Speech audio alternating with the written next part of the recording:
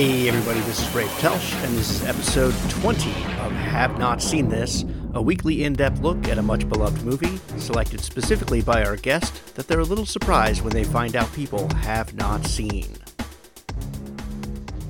Episode 20. Man, that is a milestone, and I know I've said that before, especially on episode 10 when we made it to the double digits, but you don't understand. Episode 20 is a major milestone for me. You see, when I decided I was going to come back to the world of podcasting, I talked to my girlfriend about it, and I said, I'm going to give this a try. And I told her kind of the concept of the show, the idea that I was going to have a guest on. I was going to have them pick the movie, which, as I've said time and time again, is the golden rule. I don't pick the movie, the guest does. And that we would talk about the movie. I told her that I would give this a try and get to episode 20 and then reassess and see where things were. I figured I had enough friends and family that I probably could get 20 episodes in without a big struggle. And boy, was I wrong. It turns out I don't have that many friends, which I kind of already knew, but now I can laugh about it even more. So as you've noticed over the last couple of episodes, I've had a lot of fellow podcasters on. And that's because when I got to around episode 15, I was out of new episodes. I actually really thought the show was going to die at that point and was going to be done. And so I put a call out on a subreddit for exchanging guests and ended up with an overwhelming response. Not only am I not ending things here at episode 20, which was a consideration that I might get to episode 20 and decide this was taking up too much time or I needed to take a break and maybe split things into season. But not only am I not ending things at episode 20, I've got another 10 episodes already either recorded or lined up to record within the next couple of weeks. So the show is going to continue going on. I am reassessing elements of it. There have been times that I've thought about dropping the pop quiz, and then I've gotten feedback from previous guests who said they really liked it. I thought maybe I'll drop The Algorithm Says, and I got feedback from a guest who said they really liked it. So I don't think my little closers are going anywhere. So I am reassessing things, but one of the things I am going to add, starting with this episode, is a little break in the middle of the episode. Now, I'm not selling commercials yet. Not that I necessarily am going to ever, but it would be nice to recoup some of the expenses of doing this podcast. But podcasting has changed so much since I started back in 2006 with the original show. Back then, there were only a handful of shows out there. So when I started my podcast about movies and movie news, there were really only 2 or 3 other shows doing that, to the point that we kind of waged a little friendly war with another podcast, and I made a little jab at something that they said in one of our episodes, and by the next week, they had addressed it in their episode. Now there are so many podcasts out there that if I made a reference to some other podcast on this show, it's most likely they would never get word of it unless I specifically sent them word of it. So there's a lot of podcasts out there, and when you go to the major podcast providers, you're seeing a lot of the big names involved with podcasting advertised. You're seeing, Mark Maron or the McElroy brothers or that kind of stuff. And not that I have anything against the big podcast names, but it's kind of hard for the little independent podcasts like this show to get noticed. And so I've joined a couple of online communities, and one of the things that we're doing in one of the communities is we're sharing trailers with the other podcasts. So starting with this episode, about halfway through the episode, there'll be a little quick break where I play an ad for another podcast, hopefully one that you might even want to check out based on their trailer in our podcast. And hopefully mine will get played on other podcasts, and that will help build up some listeners there as well. So if that bothers somebody, it's going to be like a 30-second or a minute-long spot. You can quickly jump over it. It won't be too obtrusive. I did find a place for it in this week's show, but I'm not really happy with where it ended up, so it's something I will be assessing in the future. But I think it's an important part of this show is to be a part of the podcasting community, and part of that is appearing on other podcasts, and part of that is helping promote other podcasts and having the same thing. That's why I've had a lot of fellow podcasters on as guests, and I've been putting in appearances on others. I talked last week about reappearing on Double Edge, Double Bill.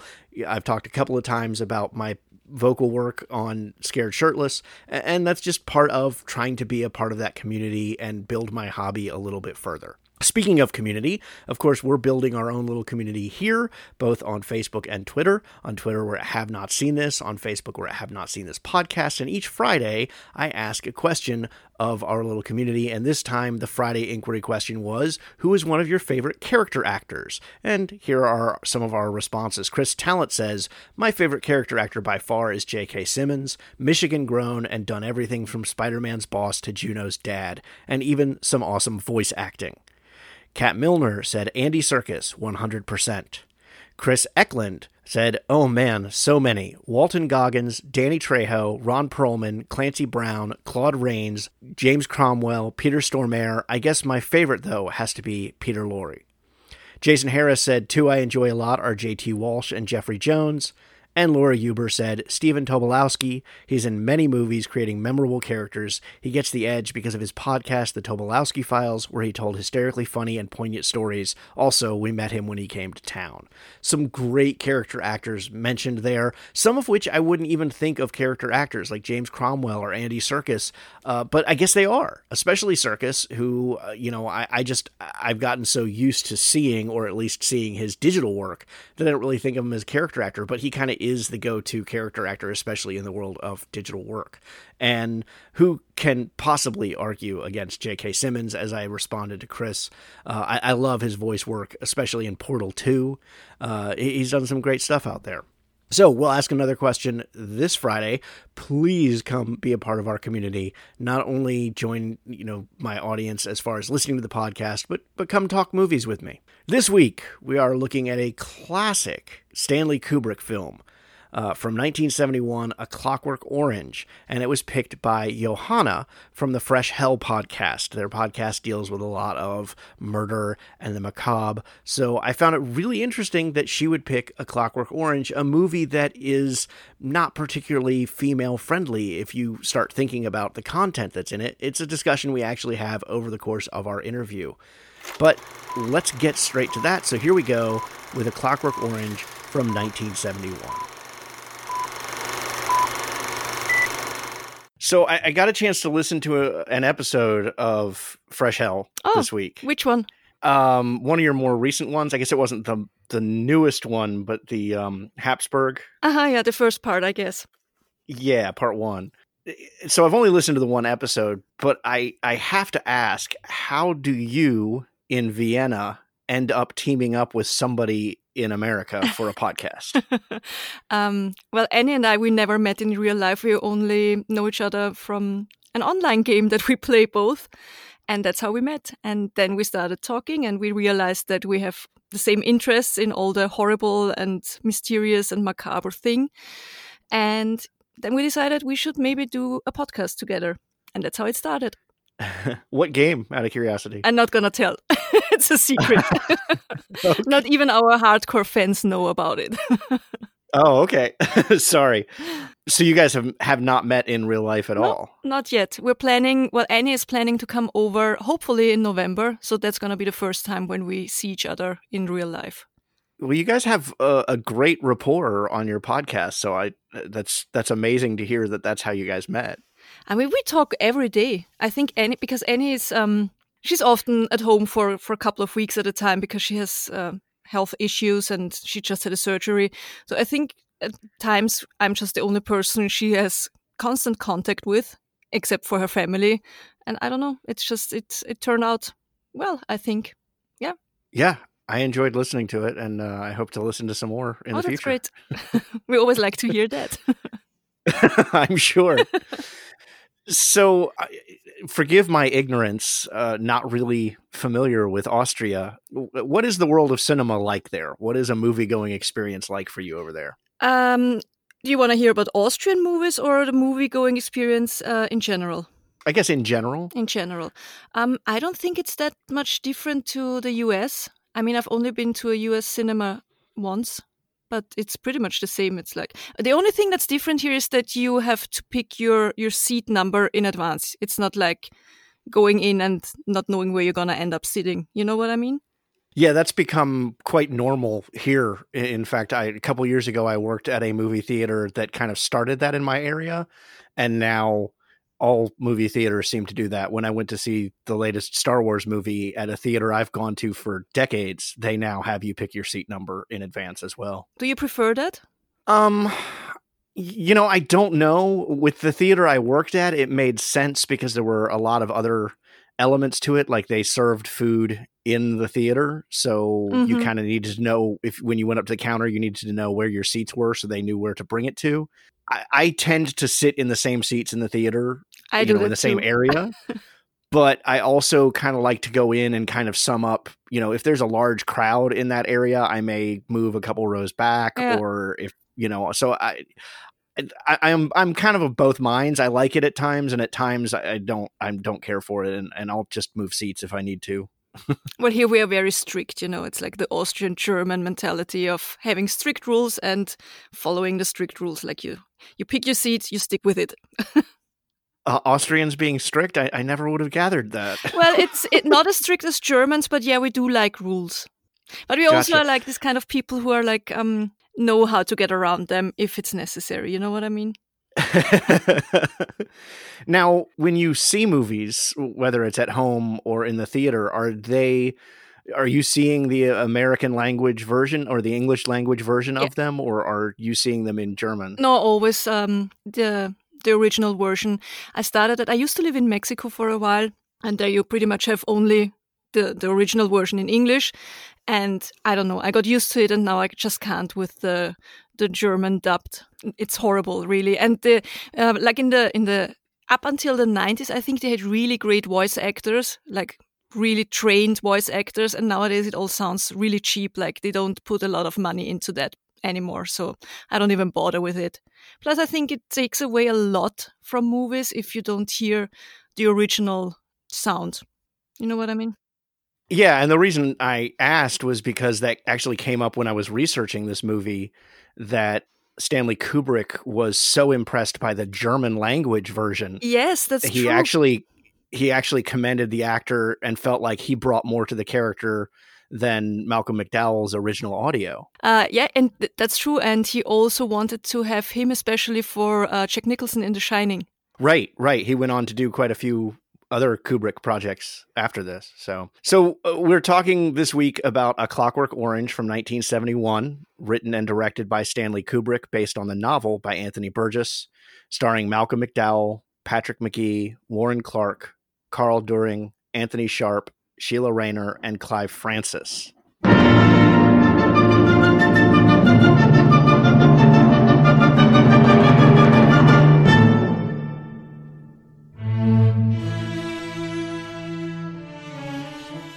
I always start with, how do you describe this movie to someone who has not seen it? Like, how do you sell them on the idea of seeing this movie? How do I sell them on the idea? Well, I would say it's a movie that has 3 parts. Like the first part is the very violent one. I think that's the part that many people think the whole movie is about, but then it turns into something like a very dark comedy kind of thing. It's a satire. It's critical. It's, how would I say that? It criticizes our society, even if it was filmed in 1971, and I don't even remember when the book was written. It's a long time ago that I read it, but it's still very, very modern. It has modern ideas, I think. Yeah, and surprisingly relevant to today's world, even though it's, 40 years later. So out of all the movies that are out there, why was this your choice for the show? I studied movie science for a couple of years, so I'm really into movies.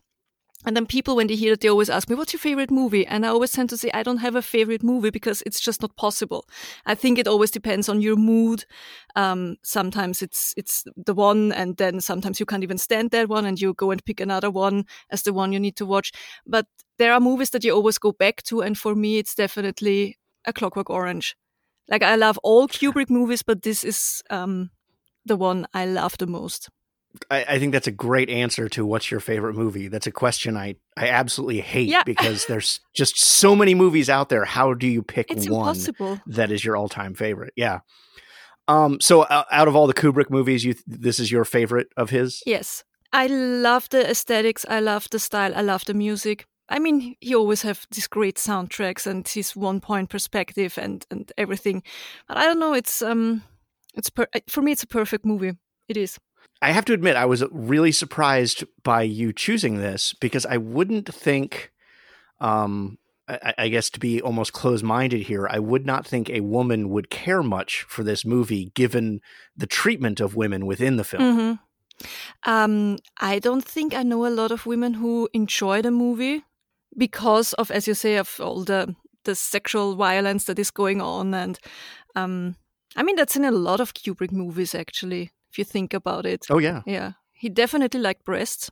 I have to say that. Yeah, while I was researching this, there was a bit of trivia that there was some actress that, she was auditioning topless for it, and he kept having her do the thing over and over again, and she didn't mind it because Kubrick, of course, was famous for, numerous takes. And when she left the audition, her friend said she was pretty sure he just liked seeing her topless. Oh, definitely, just looking at her breasts. Yeah, I'm sure about that.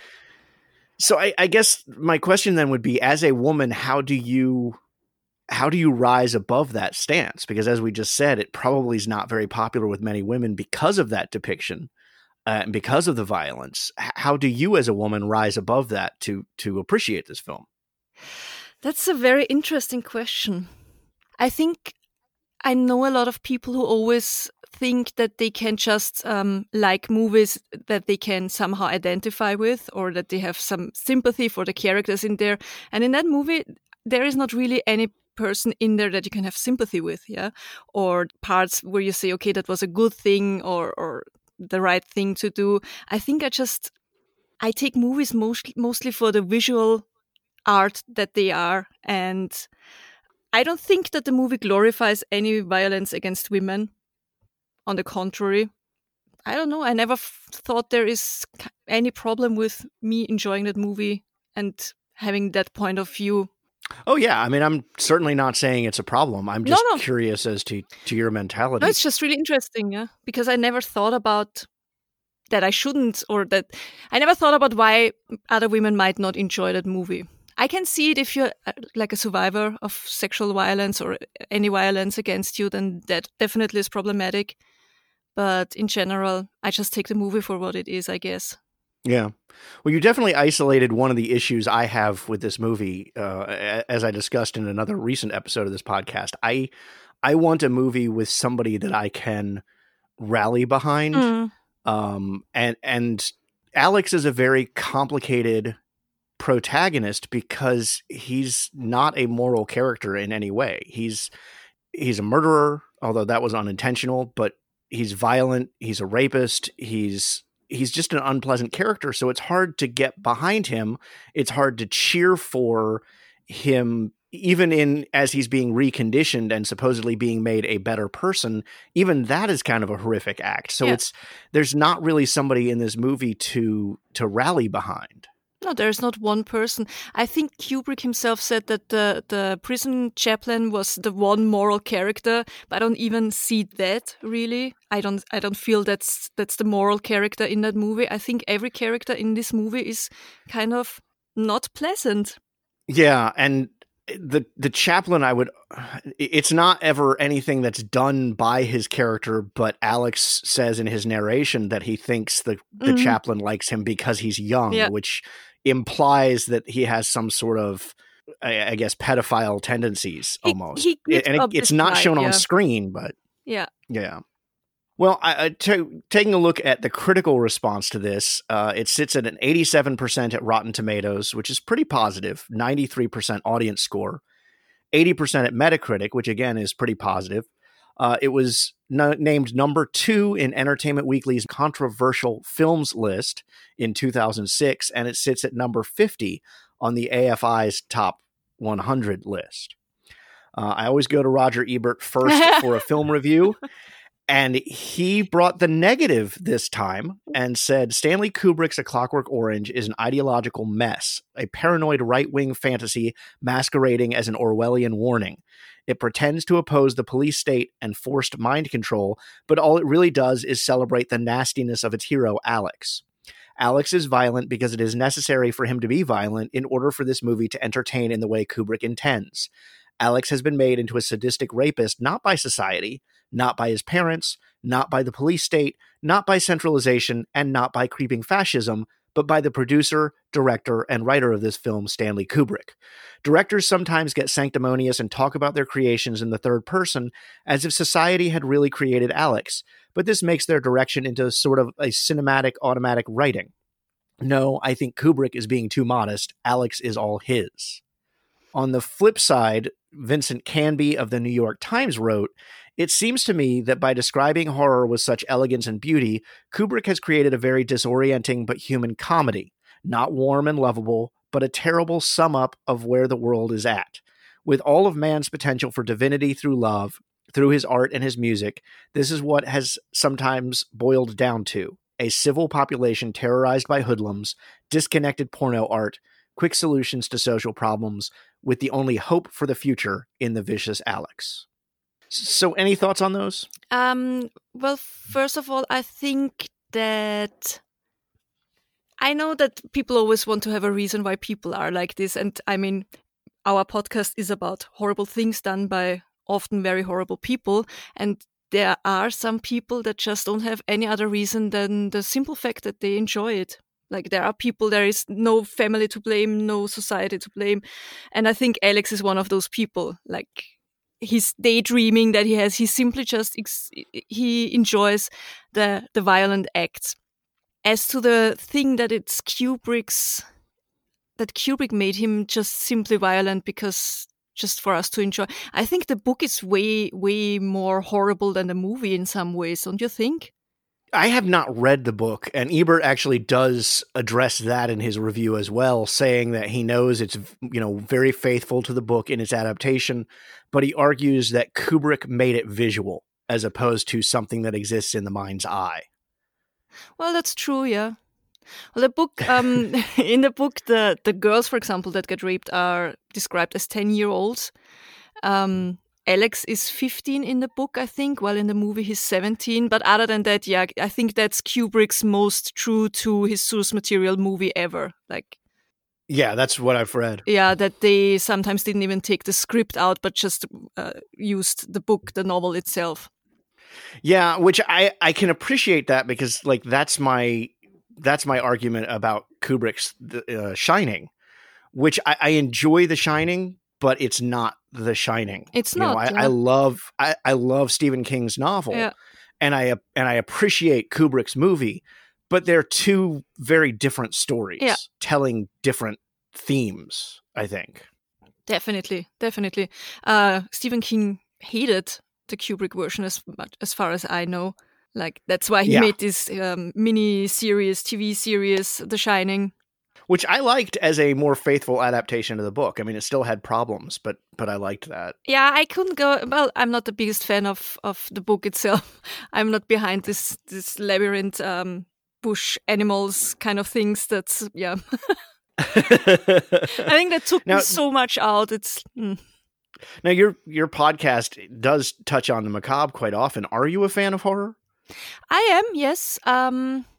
But I think there are not a lot of good horror movies out there lately. Gotcha. Okay. You think? All right. Well, let's get back onto. I think there are some good ones. Before I did this, I did a brief stint on a horror podcast where every week we reviewed 2 or 3 horror movies, usually independent films, and there was a lot of garbage mixed in. So, yeah, I'd agree with you. There's not a lot of good horror movies. There are some. Hereditary was one where I say that was really. I like the ones that build up tension, like The Shining, where the tension is like they don't show horrible things, but you get all in your seat and stiff, and your heart goes for no reason at all, but just because the tension of the movie builds up. I enjoy these kind of horror movies more than the gore and very graphic ones because, after a while you've seen it all. Yeah, and with Hereditary, it was almost the concepts of what was going on more than the execution on screen. Yeah. Although it certainly has a couple of what the hell was that type moments on screen. That I don't think I'll ever experience those kinds of things again. The decapitation in particular still disturbs me. It's the absolute moment that I was thinking of right now. But because you're like, did that really just happen, or was he just high, or... Yeah. So I guess the question, going back to what we've been discussing, is: do you like Alex? Do you find anything redeeming about him, or is he a problematic character for us to have as our protagonist and narrator? Is absolutely problematic, but he has one thing I like about him, and that is his love of music. Because he, like me, loves Beethoven. He's my favorite too in classical music, and that's the only... I wouldn't even call it redeeming, because that's not a redeeming quality, but it's the kind of thing that makes him human for me. Mm-hmm. That he loves something so much that it pains him when he has to sacrifice it. Yeah, and you mentioned a minute ago about him, there not being really a rationalization behind his bad behavior. I mean, we do see his home life, which seems pretty normal. Yeah. You know, he has both of his parents. He has I guess in their time and setting, a nice apartment or house. You know, there doesn't seem to be any problem there that would have created this behavior in him. And he's the educated one. If you compare him to his three other friends, he's the one he's definitely the more educated one. He talks different than the other ones. He enjoys different things. He's their leader. I think he's even the worst of them all, because the others are just like, they just run after him and they do whatever he says. Up until the moment they don't want to do what he tells them to do, but we know how that ends, so... Which I was just going to say is, you know, they do attempt a little uprising against him. And I think that supports what you said about him being the worst, is when they want to rise up against him, it's just words. Yeah. And he retaliates with physicality against them. He's willing to hurt his own friends, whereas they weren't willing to go that direction. No, they just wanted to be more, they wanted to have more influence, let's say it like this, like not only him having the power over them. I think that was the moment that broke the whole dynamics in that group, was when they were in the milk bar and the lady was singing and he shuts Dim up. Exactly, Dim is making the harsh comments, and he smashes him with his cane there, Yeah, I think that was the moment that we saw where the group kind of broke. Right, because when they go home after that next evening, they come around his apartment and are waiting for him when he leaves, and that's when you have the confrontation. So yeah, that one moment, interestingly enough, a moment created because of music, because of his love of music, is what ends up fragmenting them. Yeah, and also the music is the one thing that gives him the, I don't know, the courage. I don't want to call it courage, but when they're walking at the marina and he says a window was open and he heard music and that's made him act. Yeah, outside he was calm, but inside he was kind of roiling until he kind of tuned in on that music. Yeah, that's a good point. So I think a lot of people know A Clockwork Orange. You know, we have that opening iconic shot of Alex sitting there just staring straight at the camera with his false lashes on the one eye and the bowler hat. You have, of course, the Ludovico method where they have his eyes forced open for his rehabilitation. But I don't know that a lot of people have seen this movie. It runs over 2 hours long. Do you feel like people know enough about this movie that they get it? No. Or you think it's just what's in pop culture and they're kind of missing the point? I think they're missing the point. I think most people think that's just a violent film and that's it. And as you say, they just know these iconic shots. Like they know his eyelashes, they know his white clothes. Like I see often on Halloween, people dress up like him with his friends. But I don't think they really know the depth of the movie. Which, as I say, I think it's a comedy in a way. Like the end is very funny to me. Yeah, when I searched for this on Amazon, I found it interesting. The top result when I searched for it wasn't the movie, wasn't even the book. It was hats. Really? I would have guessed Yeah. posters. Like, I see a lot of posters always that are sold. Yeah, and it does have that iconic image on the poster Yeah. of Alex as well. But yeah, so what do you think, and maybe I shouldn't jump to this so far ahead, but what do you think the point of this movie is? What message do you think Kubrick and Burgess are trying to say with this story? Because I'm a little up in the air about it. Yeah, it's difficult. Maybe it really is the question if people don't have the choice to do good and are kind of forced to do good, is it then really good? But that would give it kind of a too moral meaning that maybe is not even there. Maybe it really is just for entertainment. I don't know. Yeah, and that line is said later on after his rehabilitation that what they've done is taken away his choice. He's not choosing to be good. He's not choosing to be bad anymore, but they've taken away his choice entirely. And so you kind of feel like that's potentially a message of the movie. If there is a message, then I guess that would be the message, yeah. Okay. See, I was going with more of a, he gets his rehabilitation and he goes back out in the world and his parents have moved on. They don't want him around anymore. His friends, the Droogs, have now become police officers and they beat him up. He ends up at the home of the writer that he assaulted early on in the film. And all of them are familiar with his case because it's been the headline in the newspapers. But none of them are willing to give him the chance to be a better person.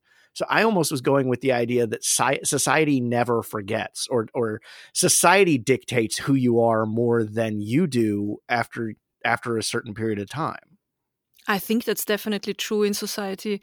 Like people who, I don't know, I guess it's the same in the States, but here if you come out of prison, and Austria has a prison system that is built on rehabilitation, like that is a very important part of it, and still you're always gonna be that person that was in prison. Like people don't forget. That is definitely true. But also, I don't know, if you would be his parents or the writer, why would you give him a chance if you know that what he did was just pure enjoyment?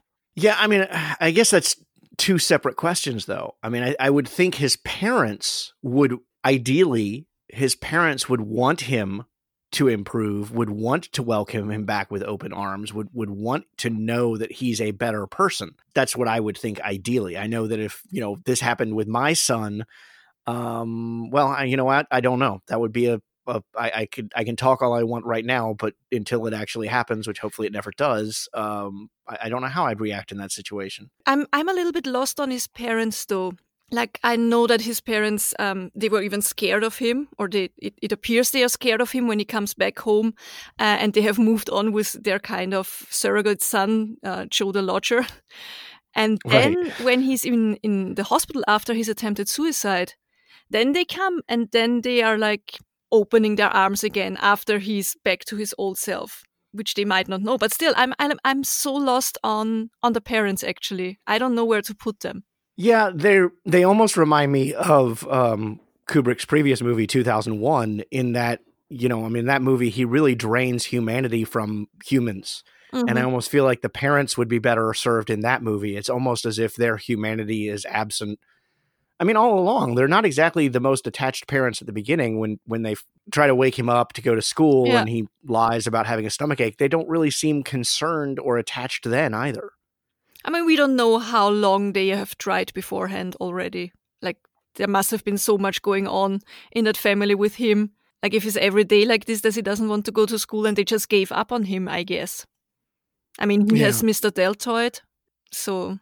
Yeah, boy, that is an interesting character, who I never remember, but especially his speech pattern is really, it's almost foppish, and yet there's a severity to it, like an underlying threat to it at the same time, which is an interesting way to present a character. Yeah, and bitter. He's very bitter, I think. Yeah. Do you think he had given up on Alex as well? I honestly don't think that he had given up on him initially, because he went there and he had this whole speech and tried again to scare him into behaving correctly. But I think then, obviously, after the murder, that was it. I mean, it's the end of the line there. That's what he said. Yeah. Maybe he was glad of having, not to deal with him anymore, that he's rid of him now. Well, I mean, he even spits on him there at the police station. So, yeah. Yeah, that's a good point. His parents, so that if his parents have already given up on him by the beginning of the movie, then it would make sense that they would move on after he's been, put in prison. As far as the writer goes, no, I would never, as soon as the writer identifies him, it makes sense that he is out for revenge. And other than just moving the plot along, I cannot think of a single reason why Alex, who tells us in the narration how lucky he is that the writer doesn't recognize him, and then he goes and sings Singing in the Rain in the bathtub. Like, that's the dumbest move ever, and there's no real justification for it other than to move the story along. Maybe that was his happy song that he went to subconsciously. Like, he's relaxed in the bathtub, and that's what comes to his head. But I agree. I always thought that's very stupid of him. But it's also a good thing. I mean, the poor writer. I mean, I feel really bad for the writer guy. Yeah. It's a very, very tragic character. In the end, he even gets put away because he wants Alex dead, and the prime minister and his whole politics are like saying he's a crazy person. And I don't remember exactly what the words were, but you know that in the end, the prime minister tells Alex that this kind of writer had it out for him and he wanted to have him killed and stuff like that. Yeah, because at that point in the film, in the third act of the film, oddly enough, we've watched Alex as a criminal and we've watched him go through this rehabilitation. But in the third act, he's a political pawn. Yeah. The writer and his friends want to use him to show the government in a bad light. And the writer is kind of split between this wanting to use Alex as a political pawn, but also get his revenge for his wife. And it's even what the prime minister is doing in that last scene is he's just moving the pawn to his side of the board. I love that last scene. I think it's hilarious. I love how Malcolm McDowell plays it. When the prime minister feeds him and when he like snuggles up to him on the shoulder with the photographers, it's the best scene. It is very creepy. And that comes on the heels, of course, of the previous scene where he had been with the psychiatrist and, she's testing him with those slides. And it doesn't take a very deep look at that scene to see that what that's done is shown us his violent tendencies have returned, because every single one of those slides he's responding to with some sort of violent quip. And he enjoys it. And he's so happy that he has it back. Yeah. Smashing the eggs and yeah. It's a little disconcerting that you've seen, okay, his violent tendencies are back. And now here he is popping open his mouth to be fed like a baby bird and snuggling up against the prime minister, when you know that if his hands were out of those casts, he probably would be looking for a place to put a knife. Yeah. It's a little disturbing. It is disturbing, but that's also the comedy or the humor in it. Don't you think? Like it's too close to reality. So the only thing that is left is to laugh maybe about it, because otherwise. Yeah, exactly. I mean, it's definitely, it's hard to, I think it's hard to find the comedy in it because you're looking at this from such a place of horror from the first third of the movie. Yeah. You have all this violence going on in the first third of the movie.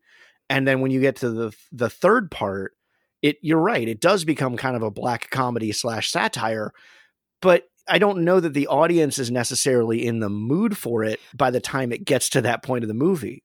I agree. Yeah. Which makes it a challenging view for a lot of people.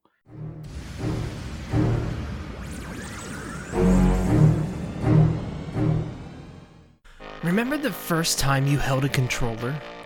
That first cartridge you blew into so you could get that stinking game to work? What about your first comic you read? The first time you saw Star Wars, years and years and years ago? Now you're an adult, working full-time to provide for you and your family. But even after all of your hard work, you still make it your quest to spend time with your kids, hoping they find even the slightest interest in some of the things that you had grown up loving. Video games, movies, comics, My Little Ponies. Join me, Kyle Federline, every Wednesday morning on my quest as I discuss with guests what it's like to raise a kid and watch them take after some of our own interests as kids, or have no interest at all in the things that we had grown up loving. This is Parent Quest. Head on over to Anchor and ask me your questions, leave me a voice message, and follow me on Twitter at ParentQuestPod, Instagram and Facebook at ParentQuest.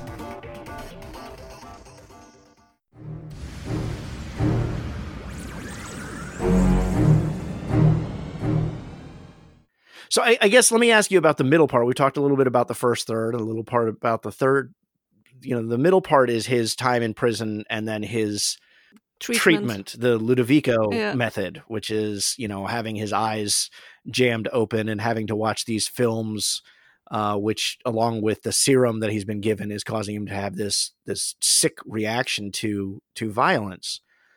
The case could be made that this kind of mirrors conversion therapy that we see today for people who are gay and their parents try to put them through some sort of religious conversion therapy. Any thoughts on that? I think the whole Ludovico treatment that's a very disturbing scene or very disturbing thought for me. Like, it has this kind of almost brainwashing mentality where it makes you revolt, or your body revolt against things that you usually enjoy, which, okay, for Alex it's violence, but as you say, it is comparable to the Pray Away the Gay movement and I don't even know where else is it used. Yeah. But with as much success, that's I almost would say that this movie shows that those kinds of movements don't really succeed. They're not going to, because they're trying to remove something from Alex that is in his very nature. Well, I mean, they succeeded, but it left him as the victim, which I don't know. I never feel sorry for him. Do you, in that second part, feel sorry for him or feel bad for him in a way? No, because of the way that sequence works. He comes home and his parents don't want him, and then he gets beaten up by the homeless, and then he gets beaten up by the droogs, and there's never anything that he does except for when the beggar comes up to him and asks him if he could spare some copper. And he wanted to give him something. Yeah, that's true. In the beginning of the movie, he has this tirade about how he hates these kinds of people, and when that happens towards the end of the movie, he just goes into his pocket and pulls out some coins. But then again, he also tried to be violent already before with Joe. Yes, true. But I think that's the one sympathetic moment you get, is that he's approached by the beggar. He does give him coins, but then his past is still catching up with him. Other than that, no, I don't feel sorry for Alex in his situation. I don't know that it's possible to, but that'd be an interesting question to pose. I don't think you can feel bad for him because of all the things that you know that he did. Well, and again, they set him up, him and his friends, as such reprehensible characters. That, like, I noticed, okay, so you have I guess they call it the orgy scene, but you have that quick speed sex scene, right? That 28-minute right, or something like this, one take. Yeah. But it's the only scene in the movie of consensual sex, and it's sped through because it's unimportant. Yeah. As opposed to, like, the Billy Boys thugs trying to rape the woman, which goes on screen for what feels like an eternity. Yeah. And then, like, when the droogs come home or come back to the bar after their antics, one of the droogs apologizes to the naked statue that's, dealing out the milk. He apologizes to a statue, but has just done rape. Yeah, and he also calls it that they had a lot of work, or that they had a busy night or something like this, just like he came home from office. Yeah. So, I mean, it's this weird contrast to what you'd expect that really kind of sets Alex and his friends up in just a negative light. I mean, there really is nothing redemptive about them, which, as I said, makes this a hard movie for me to get behind. I mean, it's a brilliant film, don't get me wrong, but it's hard to connect with, which maybe is a good thing. I think if you would connect with this movie, it would be worrying in a way. If you understand Alex and why he does, there is no understanding of it. He just enjoys it, and that's all there is. As you said, he has a normal home, he has a normal upbringing. I mean, he doesn't live in the best living area, but I think that's just the time he lives in. He just loves it. Yeah. This movie is filled with iconic visuals, and I mean, it's very much in Kubrick's signature style. What is one of your favorite visuals from the movie? When he comes home and he listens to Beethoven with the Jesus statues, and he sits and he takes off his boots which is often misinterpreted by people. They often think he's masturbating to Beethoven's music. And what I love about Kubrick is his shots of the face, like the Kubrick stare that he always does in his movies. And that's one of the scenes I like the most. Yeah, I referred to that as almost the Jesus kick line because of the way that the statues are set up. They are so expensive, by the way. I don't know if you ever check those art pieces that they have in the whole movie. The Jesus statues are very expensive. Really? I looked them up. Yeah. That's interesting. It's called Christ Unlimited. And I think 2 of those were like $2,900 or something like this. Oh my goodness. And you need 2 pairs. Mm-hmm. Yeah, the art that fills the movie, it's all very erotic, which... Yeah, it's naughty, naughty, naughty. Which almost could be made the argument that is the world, and therefore Alex's obsession with sex and rape makes sense if the world is focused in that way. I still don't think it justifies it, but it's very interesting. Like the health farm, you know, you have the giant, well, you have art everywhere of naked women and, you know, spreading their legs, and you have the giant statue of the penis that he beats the woman with. And I mean, it's everywhere. It's very pervasive. It's everywhere. Yeah. And it's the world. It's not just Alex's world. It is the world as a whole. Yeah. I mean, they even say in the beginning, the homeless person who they beat up, when he says they can kill him because he doesn't want to live in this filthy world or in this world anymore. So I think the whole society is very, very brutal, very, very without morals, maybe. Yeah. Maybe that's also an explanation for his parents and their behavior. Like this disconnected relationship they have with their own son. Yeah, and I mean, and he does say that it is a world without law or order. His stinking world speech. Yeah, you know, so it does kind of imply that maybe what Alex and his friends are doing at night is pretty typical of what anybody is doing there. Yeah. By the way, you know, I always find it hilarious when futuristic visions of movies end up being predictive. But who would have thought Stanley Kubrick's A Clockwork Orange would predict the wild hair colors that people tend to use all the time now? You know, you see his mom wearing blue hair in one scene, and it was another color in another scene, and it's like it was the waitress in the pub where they went to. Yeah, and the psychiatrist had blue hair, and it's like that's very common. You go out in public nowadays, you're going to see people with those colors hair, and it's normal. But he didn't predict the way of listening to music that we have now. No, I'm always laughing about the scene with the mini tapes. Yeah, the mini tapes, and he's at a vinyl record store. Yeah, true. With the prevalent 2001 soundtrack on the front of the desk there. And something else, I think Pink Floyd. But Pink Floyd didn't want to be part of the soundtrack, or there was something like this, but he showed the cover of one of the Pink Floyd albums. I don't remember which one. Yeah. Well, and that doesn't surprise me that they'd want to. They don't want to be very commercial, so that makes sense. Yeah. What else do you want to talk about this? The music. What do you think about the music? The music is, you know, it's interesting. The music was my introduction to this movie. Long before I ever sat down and watched the film, I had heard the soundtrack easily a dozen times because I had a friend growing up who had the soundtrack and loved it.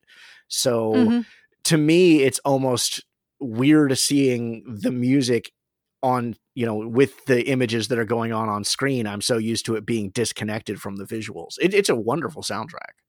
It's a great soundtrack, but it's also it's a weird soundtrack, and it's a little bit untypical, I think, for Kubrick. And I also think that the Pink Floyd would have been not typical Kubrick movie because he's always very classical, music oriented. Yeah, so it's a little weird for him to have these synthesized renditions of classic music. But I love them. I think they are great, and they work in the movie so well. Yeah. Like the scene in the record store when he's walking with his very old-fashioned outfit, and then the synthesized Beethoven. It's perfect. Yeah, and it kind of crosses the gap between his love for classic music and this futuristic world that it's supposed to be set in. because it does then kind of play as almost a futuristic rendition of that music. Yeah.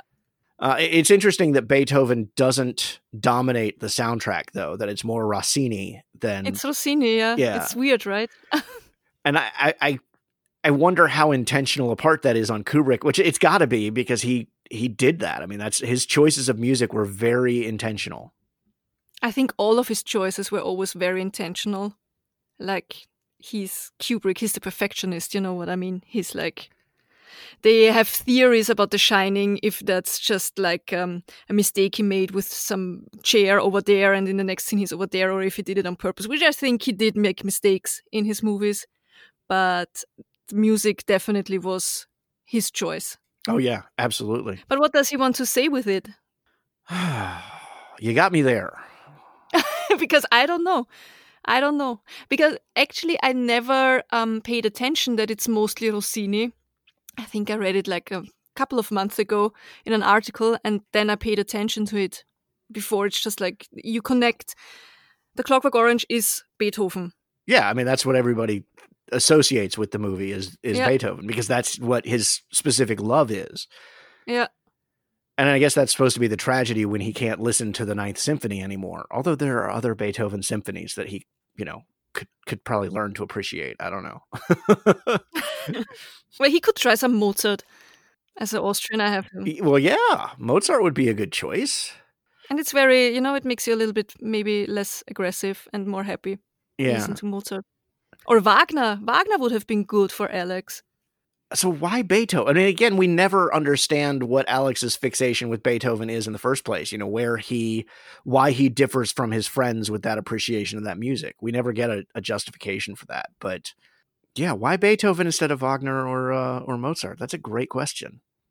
Did you know that Beethoven at his time was considered to be very obscene, and that women shouldn't listen to it, for example, and it was very sexualized, his music? Oh, really? Mm-hmm. No. Well, maybe that's why then. I had no idea. Maybe that's one of the reasons, yeah. I knew that Mozart himself could be a little bawdy, which is why it would make sense for him to appreciate Mozart. But no, I didn't know that. That's interesting. Plus, it's also very dramatic music. While Mozart is so complex, but he makes it sound easy and lighthearted, while Beethoven is so heavy and so dramatic, and it fits way better to Alex than Mozart ever would. But I think Wagner would work well. But yeah, Beethoven was considered to be very obscene. And he ruined a lot of pianos while playing because they were not constructed for his kind of heavy playing. I read that somewhere. I don't know how true it is. Well, you're supposed to believe everything you read on the internet anyway, so, Everything. Yeah, everything. So I mentioned earlier, people probably know a couple of moments out of the movie, but it's actually quite long, a little over 2 hours. Do you feel like it's too long of a movie? I never paid attention that it's over 2 hours. I know that it's 2 hours, but it never feels like that for me. I always feel like it's 90 minutes movie. I think it's... I feel like there's some parts that could have been trimmed, but of course, with it being Kubrick, I then wonder why they were left in. So like when he's getting enlisted or checked in or whatever at the prison, that scene is really long of him, having to turn in his possessions and change clothes. And it's like, well, why is this all here? And the same thing when he's being turned over to the clinic to undergo the treatment. There's like a minute and a half of signatures and paperwork. Yeah. And it's to show the bureaucracy of all this that's going on, maybe. Yeah, that's what I actually wrote down was, that it's showing the pervasiveness of the bureaucracy. And I guess that's not something we would see in a contemporary film. Except for the Blues Brothers.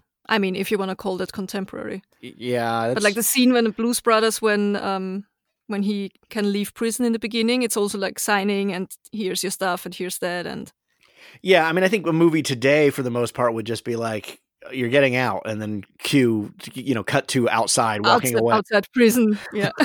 So the movie originally was a 4-hour cut, so there's a lot of scenes that he already cut, and he had all of that destroyed. So he told his assistant that all of that's cut out of the movie has to be gone forever.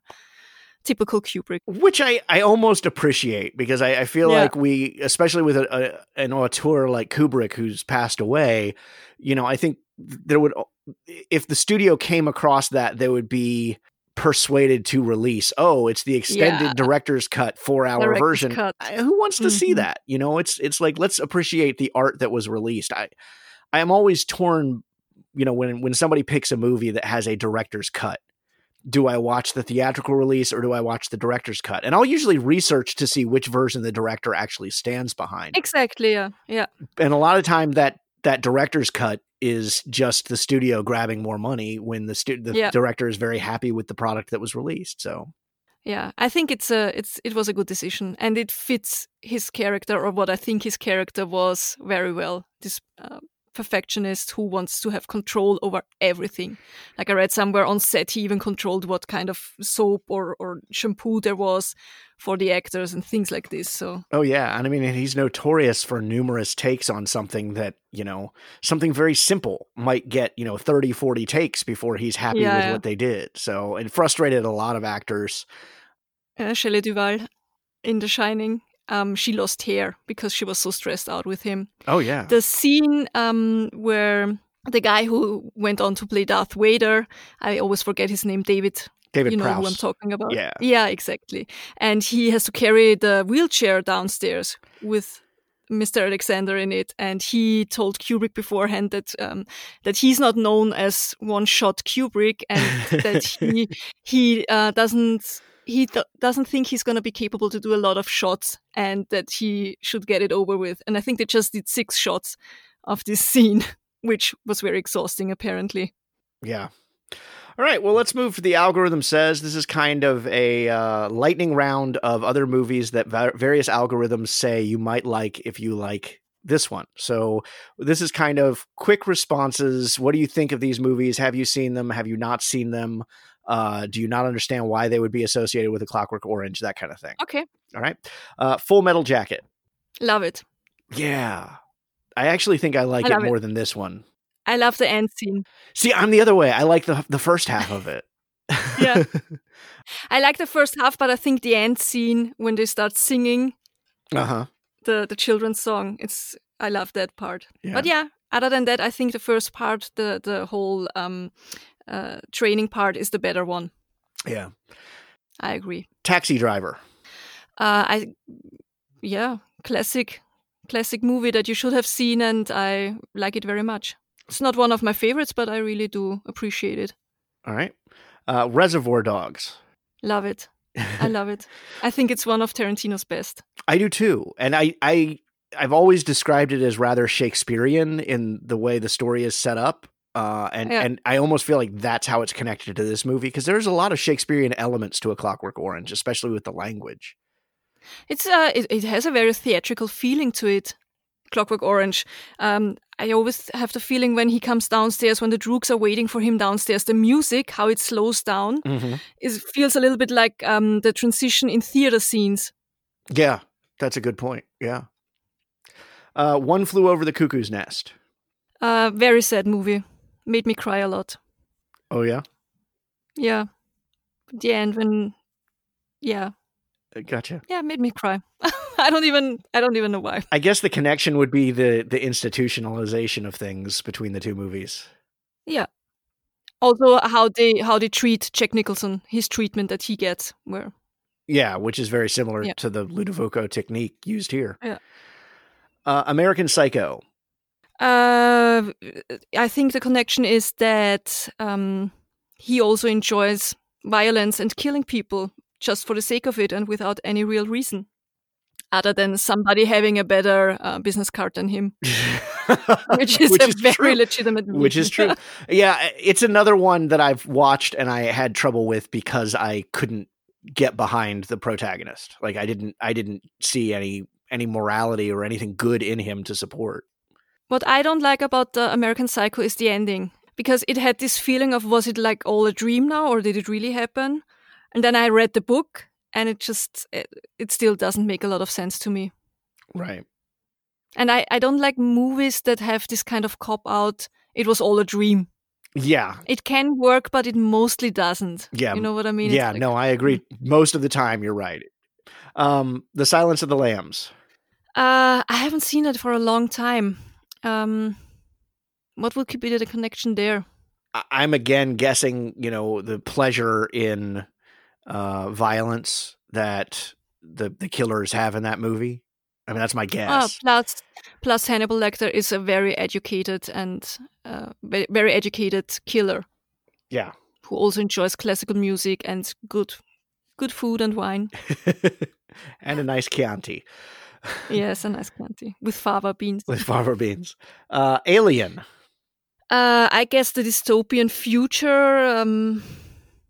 Yeah, I can't figure that one out, and it showed up on numerous algorithms that I checked, but for some reason it popped up numerous times, and I don't see the connection, other than, I guess, futuristic and dystopian. I honestly don't think that a lot of people who love Alien would enjoy Clockwork Orange if they don't know what they're getting into. Yeah. All right, and lastly, The Truman Show.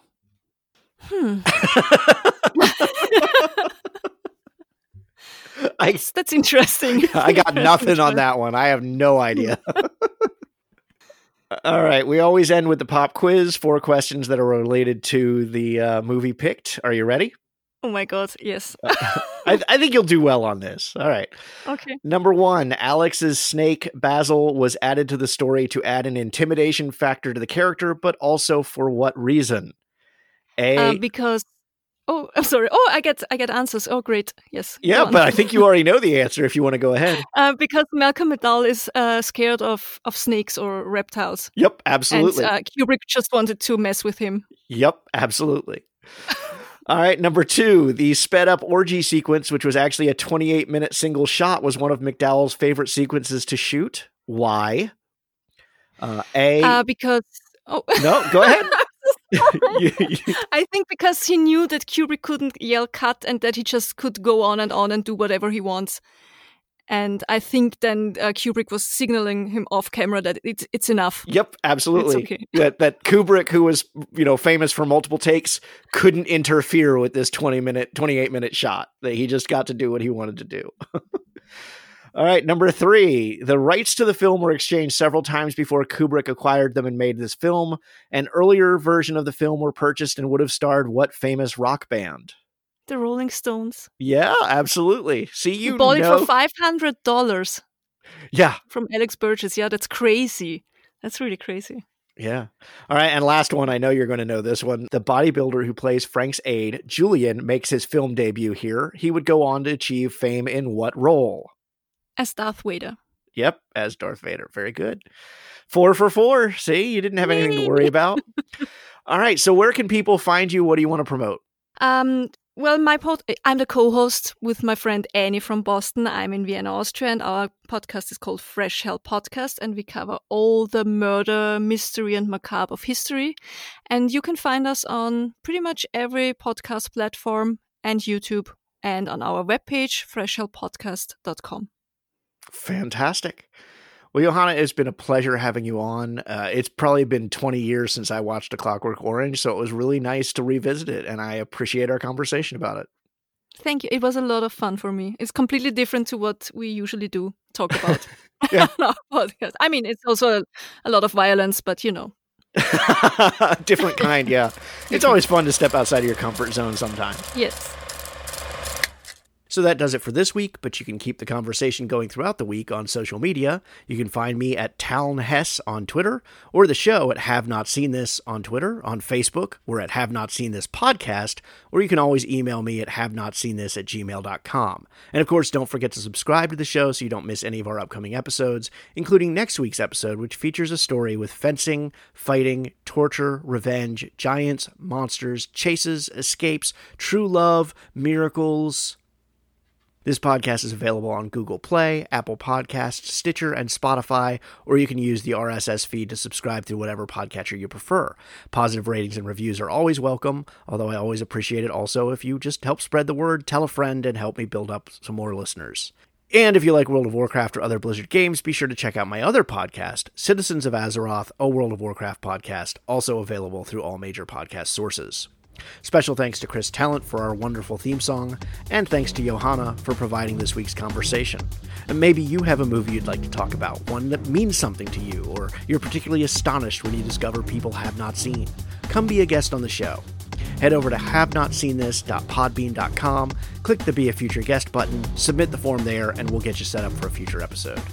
Until next week, I'm Rafe Telsch, and this has been Have Not Seen This.